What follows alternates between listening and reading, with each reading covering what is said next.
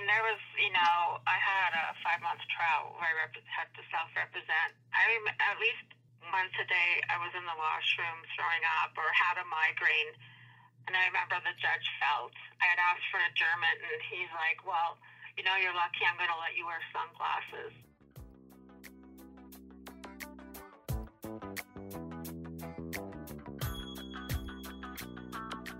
Hello and welcome once again to Jumping Off the Ivory Tower with Prof. Julie Mack. My name is Dana Cornwall and I'm the project manager at the National Self-Represented Litigants Project. And I'm Julie McFarlane, the director of the National Self-Represented Litigants Project. And just a reminder before we get into today's topic, today you'll hear once again our wonderful research assistant, Katie Pfaff, doing In Other News. She's got some great topics as always. And I want to just quickly thank her. This is the last time you'll hear Katie this season. And she's done a wonderful job stepping in and helping us out with that. And thank you, Katie. And I know we'll have you back again next season. So please do stay tuned to the end of the episode to hear Katie's thoughts on the news of the day. So today's episode is a combination of a number of interviews that have been conducted over the last few weeks with self-represented litigants who we put a shout out for, who are going through the courts with a cognitive disability. So in other words, anybody who has some type of brain injury, perhaps trauma, or any other kind of disability that affects their ability to process information, their stress levels, and their ability to be able to take information in the courtroom, and all of the other parts of self-representing, which are difficult enough for everybody, but come with extra challenges for people with cognitive disabilities. And we wanted to do this because we were aware that we were hearing increasingly from people with these types of challenges saying that they really hadn't been able to get the accommodations that they needed and required. For example, more time or breaks in proceedings or materials provided in a different form because of the pandemic, because they weren't getting access to the courthouse. And instead, what seemed to be happening was that people were bringing these requests to a judge. So we have two wonderful research assistants who are with us this summer from Ryerson, Sylvia Battaglia and Shannon Meikle. And Shannon and Sylvia put out a shout out for people willing to be anonymously recorded, talking about their experience of trying to request an accommodation in the courts. And they have put together a whole selection of interviews, which gives you a very good flavor of what's happening to people. Everybody has chosen to remain anonymous, but we're very grateful to them for sharing their stories with us. We do just want to make a little note that when you hear these clips, you will sometimes hear some tip-tapping kind of noises. Those are keyboard noises because these were real interviews.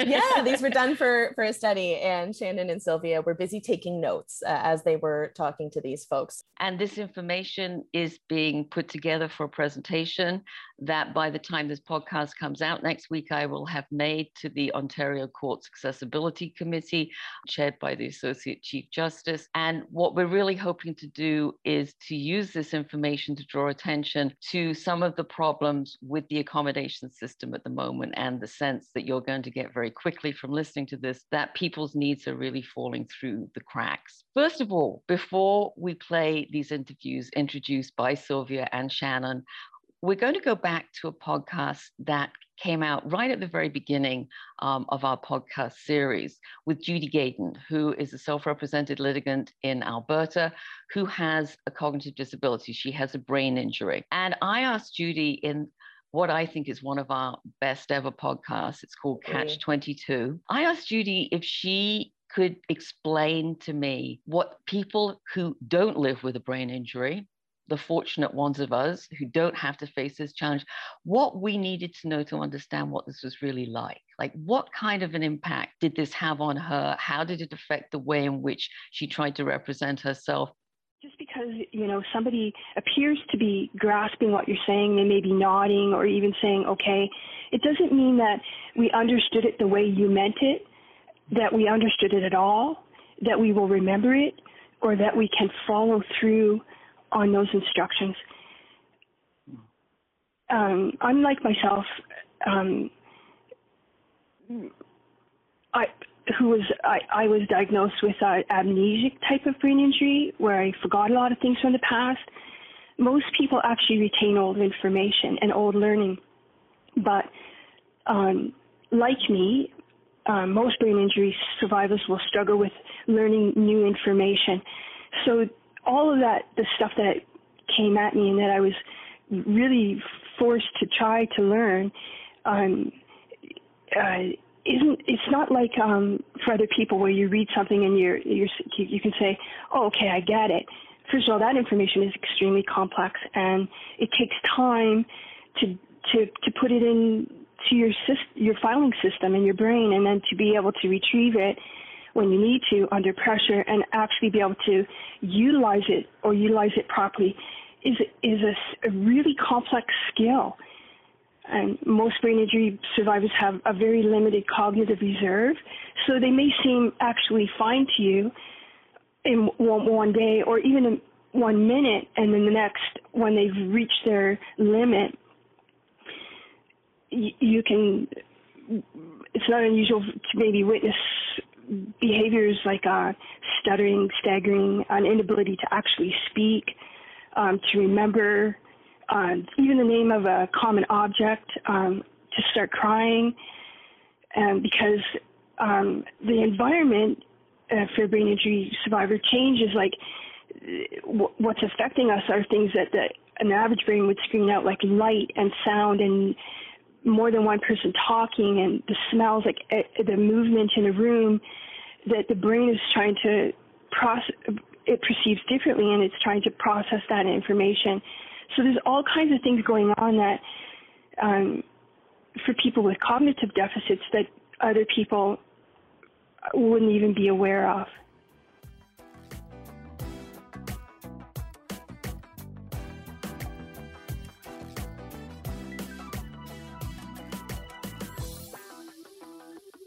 The way we set up the interviews was quite simple. Shannon and I just simply reached out to the people that replied to our social media posts or that got in touch with us through our email account.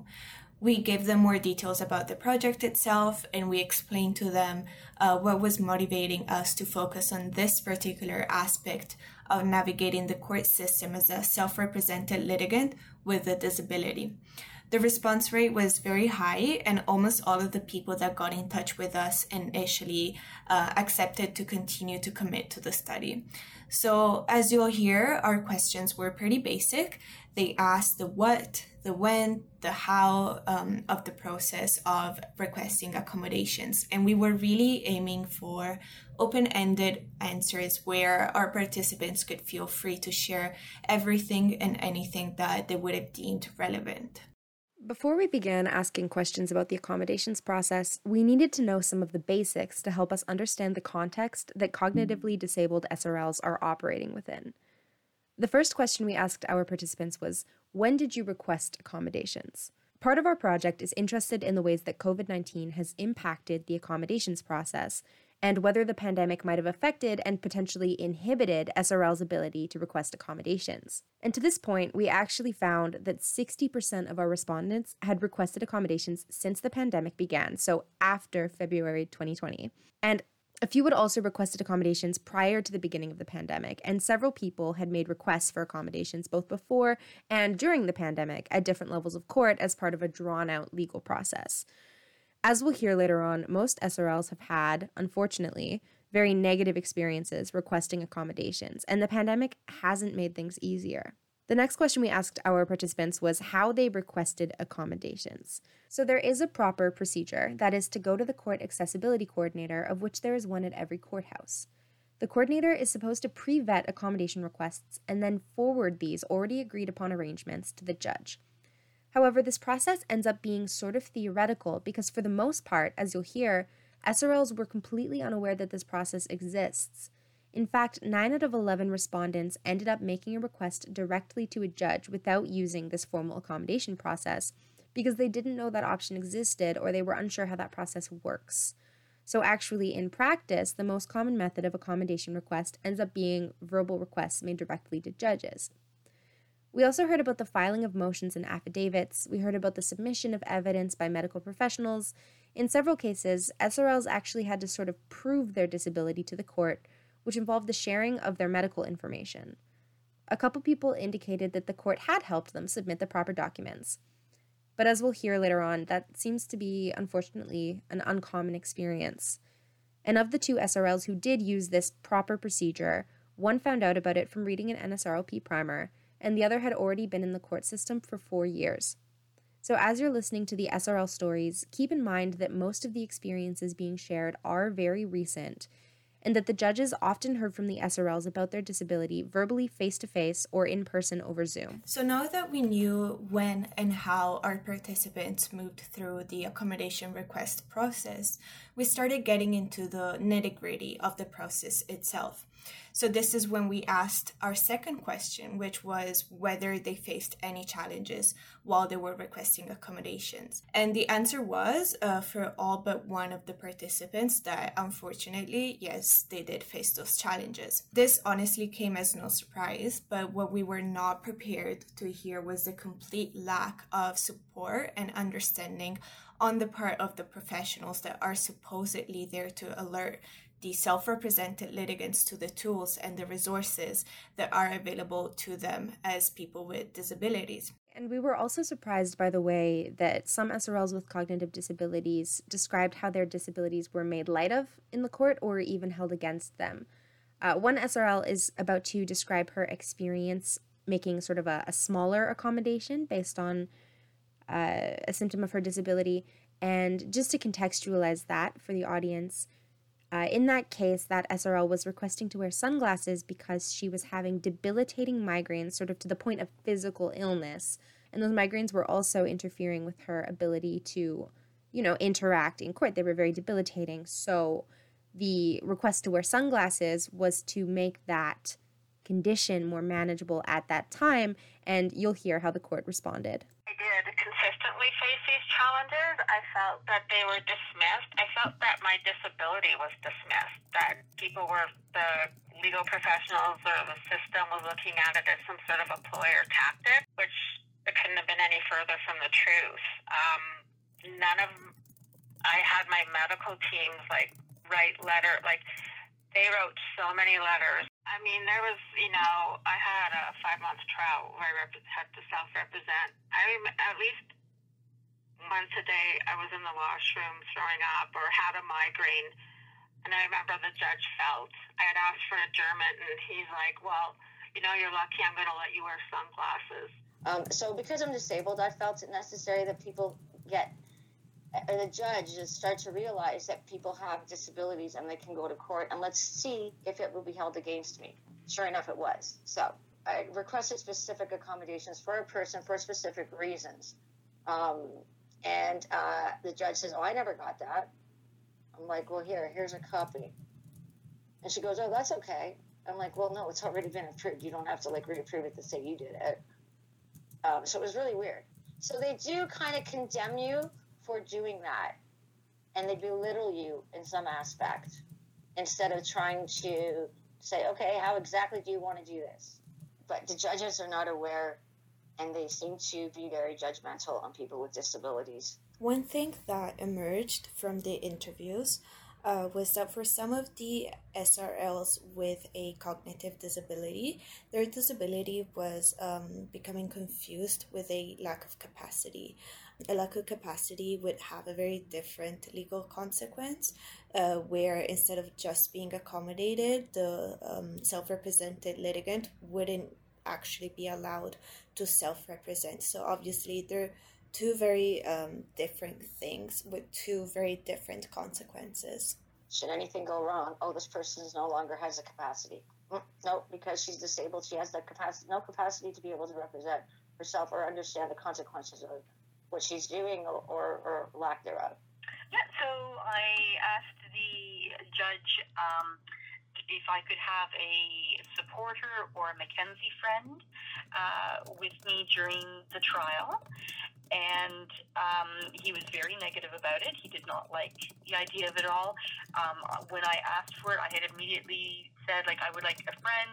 They would not be there to provide legal advice. I would not be talking to them or conferring with them. It's not a lawyer. It would be somebody who's providing emotional support to me because I have post-traumatic stress disorder and various, I'm struggling with being, set down for a 6-day trial. And he was still very negative about it. He asked me several times, is this a lawyer? Are you just going to have a lawyer beside you? And I had to say no several times. And eventually he just said, well, you can ask the trial judge on Tuesday morning. So he really was very dismissive of the idea. He was not supportive. He was very strongly trying to discourage me from even asking. And I was not directed to any kind of, like, this is how you make a formal request, or you need to fill out this form. There was nothing to encourage me down that path. It was more, he wanted to put a stop to it right then and there. In contrast with all of the interviews that you heard so far that depict a really negative picture of just overall helplessness, you will hear now a piece of an interview where a self-represented litigant finally found somebody that was able to help them and direct them to all of the available resources and tools, and that really took the time to listen to them and guide them through the process. So do listen and pay attention to how big of a difference this played in her experience in achieving that justice, and especially on a personal level, how good it made her feel to just be guided and be supported in the way that it took off a lot of the stress that she was going through as a self-represented litigant. Friday, just before the long weekend, we spoke in early afternoon at 1:30. Mm-hmm. And this is when he told me, he said, no, we do this all the time. It's routine to ask for more time. Don't worry about it. So when he said, don't worry about it, so as far as the court system, they were quick to react within a week and a half. And I spoke to his boss first, and she was top-notch as well. Absolutely top-notch. If anything, as I've described it, it's a very, very positive experience. From a customer service point of view, 10 out of 10. What this gentleman from the court, I'll call him Derek, that's his name, Derek was being very polite by saying these lawyers don't know what they're talking about. He didn't say that. Mm-hmm. But quite clearly, I've been given erroneous information.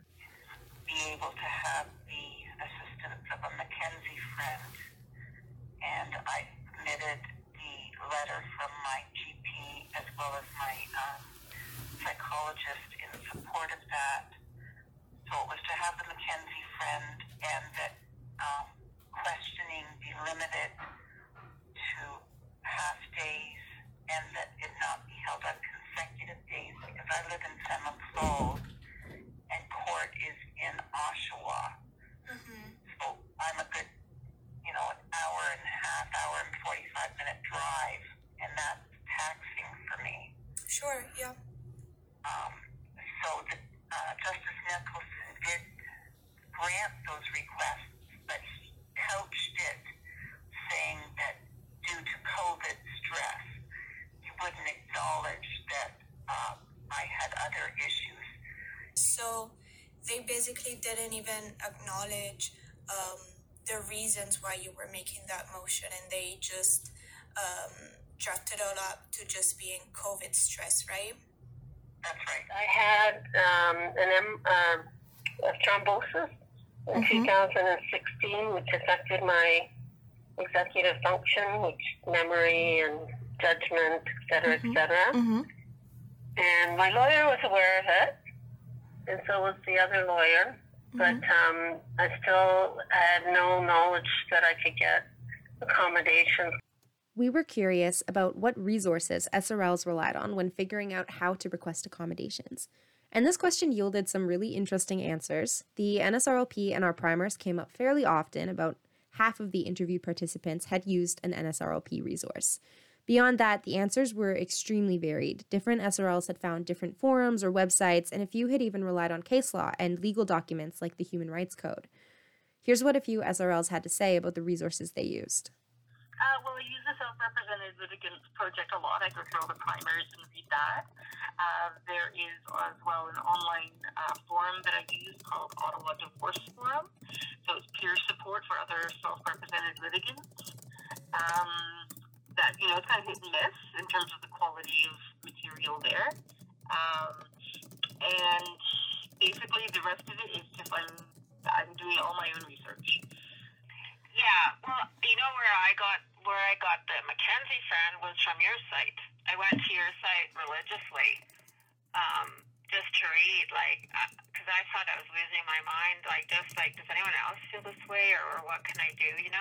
Most people, I'm a go-getter. I used to be a senior manager. Mm-hmm. Most people wouldn't have pressed on to talking to the court people and asking for accommodation. Right. But what helped me a lot is it was timely. You guys sent a primer, and I started reading through this, and then I think in the original email it said that you could request accommodation direct from the court. You guys shone the light for where I could ring the doorbell, because before I wouldn't have known. I would have only known a source, HRLSC.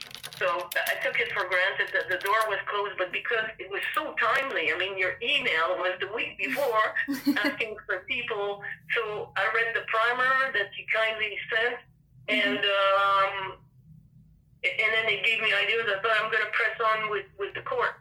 So it's very worrisome that most applicants at Human Rights Tribunal would not seek that type of accommodation support, because you need a bit of, I don't want to say courage, but you need determination to start ringing all those doorbells. Absolutely, yeah. I think you bring a very fair point. If somebody else in your shoes didn't have that drive, that determination that you had, maybe they would have just stopped, and they wouldn't even know that they could have done so much more with their legal issue. Absolutely. I have the wherewithal. I used to be a lecturer at the university. I used to be a senior manager. I have a lot of knowledge as an MSc as well, so I'm well equipped to deal with this. The average person that falls under one of the grounds, on top of being victimized in their situation and being told no, and being denied justice, it's an uphill battle, and many will not pursue. I wouldn't have pressed on unless I saw your primer, because I did not know. One of your challenges is even knowing where to go and what's available to you. Is that right? Exactly. Okay. And did you use any resources so far to try and guide yourself in understanding where to get what? Well, I used to go to the courthouse all the time, and they were pretty helpful in where the family court, the family law office. Mm-hmm. But I can't go there anymore. It's been a couple of years. You're basically left out in the air because they have no support, and I can't afford anything else. So because my processing is impaired, it's very difficult for me on the websites to sort of decipher everything that's relevant. I mean, I basically have brain damage, right? Okay. So for you, please tell me if I'm getting it right. Sure. The best way to deliver information to you is in person or by voice, and you have trouble finding that information when you go online just because you're hit with so much information all at once. Exactly. Our last question for the SRLs was, did the courthouse make any efforts to ensure that you knew how to submit an accommodations request? Here's what the SRLs had to say. No, nothing. There is not anything really provided at the courthouse, especially since the pandemic. Of course, all the SLIC are closed. And as far as I can tell, they've not transitioned to anything kind of virtual or any kind of help whatsoever. As a matter of fact, when my doctors would submit accommodation requests, the majority of the judges said they never even heard of that. Like, someone asking for an accommodation. No, I didn't get I didn't get any real explanation. It was awful. No. 0, 0, 0, 0. If I had not known this stuff, like I said, people online had no clue that you could even request for assistance, even like at recording. Yeah, they've given me no help. In fact, after I received the judgment or the endorsement that said that I was supposed to pay to get a transcript, I emailed back the lady and I said, is this really my only option? And they didn't respond. They ignored me. It would have been helpful if I had known what accommodations I could have prior to all this. Mm-hmm. Okay, so they basically just said, just submit this, just write this thing out, and we'll let you know, as opposed to saying, here's what you can get, here is how you can request this and that, and go from there. Exactly. I had no idea from post-stroke what accommodations I could have. 90% of our participants answered this way, in the negative. So it's clear that cognitively disabled SRLs generally don't feel like the court is helping them as they try to request accommodations. This is something the NSRLP is hoping to address. On June 14th, Julie made a presentation to the Ontario Courts Accessibility Committee, where the experiences of the people whose stories you heard, as well as several others, were shared. The NSRLP is also preparing a report on the data we collected, which will be made available on our website.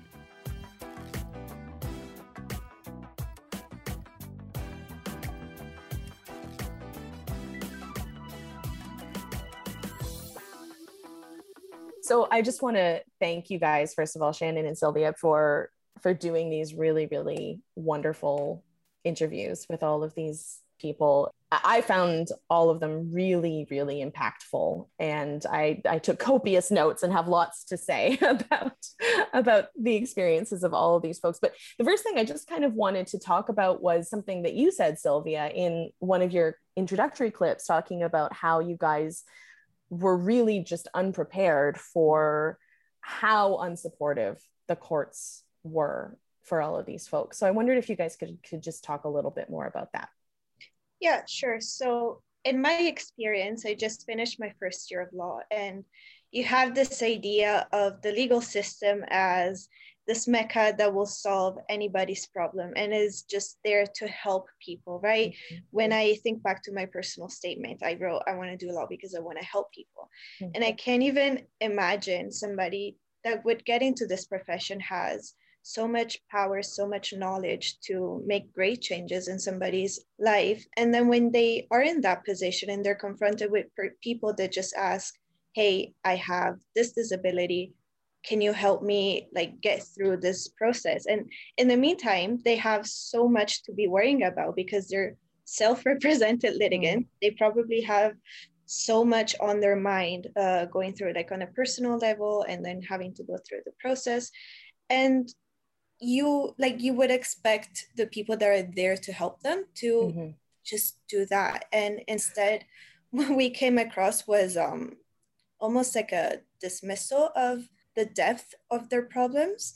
And then, as Shannon will get into later, sometimes it could even get to the point of ridicule, where the people just felt like they were completely helpless, and just as if their disability and their needs weren't valid at all. Yeah, Shannon, how about you? Yeah, no, on that point, Sylvia, that's a great comment, because one SRL I spoke to actually mentioned that when she did get accommodations, when things did manage to kind of run a little more smoothly, those accommodations often still wouldn't address her actual disability. So she would get some kind of accommodation, but it's still not this understanding of the fact that the cognitive disability that she had fundamentally changes the way she's able to interact with the court. And I also agree, as a law student, you kind of expect judges to be at the peak of the field, right? Paragons of justice, because that's the terminal point in a lawyer or someone in the legal field's career, right? That's the most aspirational figure.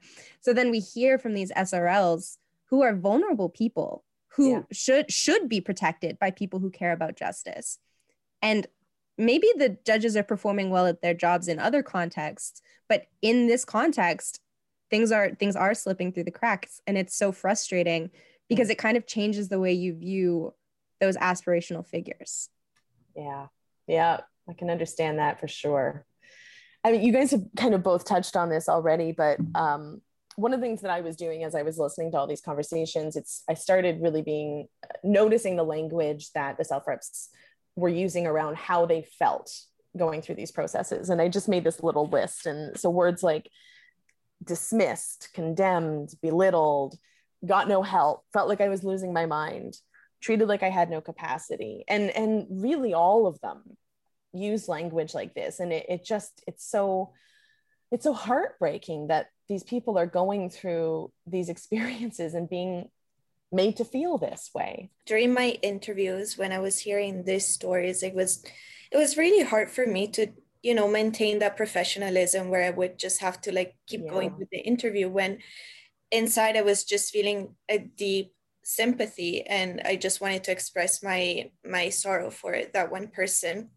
And I can't even imagine the people that are behind that desk and that could do that and could offer them, even just sending them a link to a website that could help them.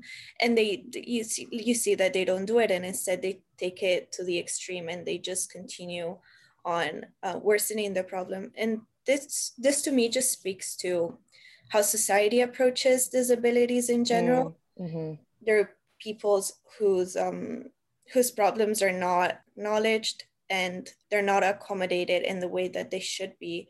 And it's sad to see that it's so pervasive in the legal system as well, where you would hope that that would be the one place where they would be immune from all of the stigma. Yeah, and Dana, just on your point about language, I was really struck by how sort of violent the imagery of the language they use is. Like, we talk sometimes about how the legal system can be traumatizing for people, and I feel that you could see that and feel that in the way that these SRLs spoke about the experience, because they were using such visceral language, right? And you could feel the way that they had been hurt. And it kind of reminds me of this point that one SRL made where she described how even just in visual cues, SRLs are kind of differentiated and treated like outsiders by the court. So she mentioned how when she was in court, everyone was wearing robes. The lawyers were wearing robes. The justice was wearing robes. She wasn't wearing robes. So even just like at a visual level, she was kind of set apart as an outsider. Yeah, constantly reminded that you don't belong, that you're not part of the system. Absolutely, that it's kind of a hostile environment that you don't belong in.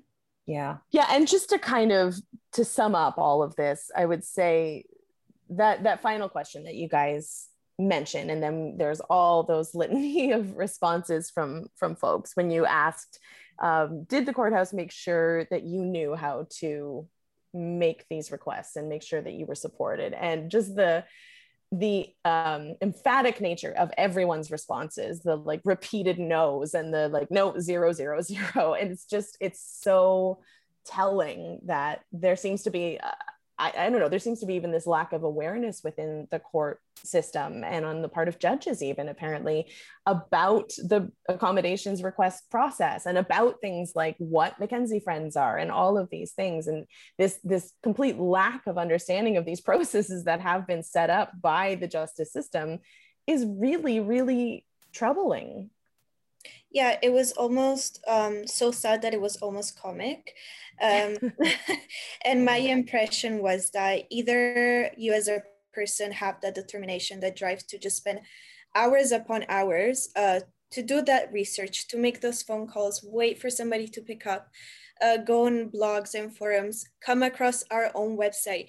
If you don't have the resources, the time to do all of that, then you're really on your own, because from this one specific question, we see that the court won't be doing that job for you. So it's either that you do that or you just give up on getting your own justice. Yeah.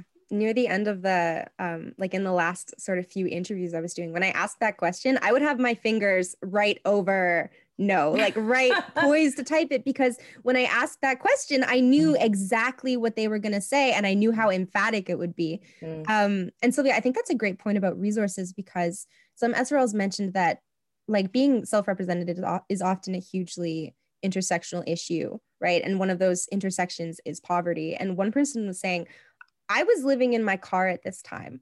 I didn't have internet. I couldn't even print things, right? So how could she, you know, find resources? How can she do this deep dive that you have to do if the court's not, you know, she could get to the court, but she can't really do anything else. Yeah. And at the court, they're giving her nothing. So. And the fact that so much of the information can be found online, where you have so much, you're hit with so much in so little time, it fails to acknowledge that disabilities, they come out, like, they can be of many types. And some people may just have a hard time reading off of a screen, or they may just have a hard time diluting information when they're thrown at them so fast. So the whole system, you can see that it's based on this fallacy that a person with a disability can find a way to help themselves to get that accommodation. Well, thank you both so much for doing these interviews, and I can just tell how passionate you are about this issue. So thank you.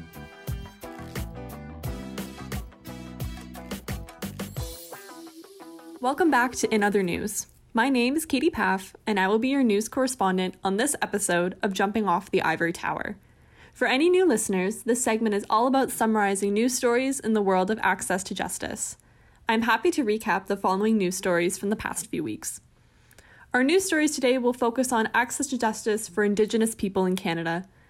After the tragedy uncovered at the Kamloops residential school, the legal profession is beginning to vocalize and cry out for meaningful justice and representation of Indigenous people. In his address to Ontario judges, Chief Justice Richard Wagner of the Supreme Court of Canada states that there must be more education for the bench to understand Indigenous history and the histories of other cultures and communities in Canada. From this education, personal biases must be uncovered, as any judge is a product of their own lived experiences and privileges. Cultural competence is foundational to access to justice, and through COVID-19 and the Black Lives Matter and Me Too movements have only made competency all the more pressing in the legal profession. While 45% of all federally appointed judges are women, there's still room to grow with regards to representation of judges who are Indigenous, racialized, have a disability, or are part of the LGBTQ community. Chief Justice Wagner endorses and welcomes new perspectives to the bench to build public confidence and understanding in the Canadian justice system. Our second story focuses on a settlement reached to include hundreds of Indigenous people who were left out of the residential school's class action compensation protocols. The lawsuit was brought by Indigenous students known as day scholars, who attended residential schools by day but returned to their homes at night. Survivors of these residential schools will receive compensation of $10,000 according to the proposed settlement. In addition to this, Ottawa will invest $50 million into a Day Scholars Revitalization Fund. Two survivors of the school, Charlotte Gilbert and Deanna Jules, have been fighting 14 years to receive compensation and feel that a wrong has been made right because despite going home at the end of the school day, they were still subjected to the horrors and inhumane treatment of the residential schools. This is just one step as Canada continues along its path to reconciliation. That is it for this episode of Jumping Off the Ivory Tower. Join us next episode for another thought-provoking conversation.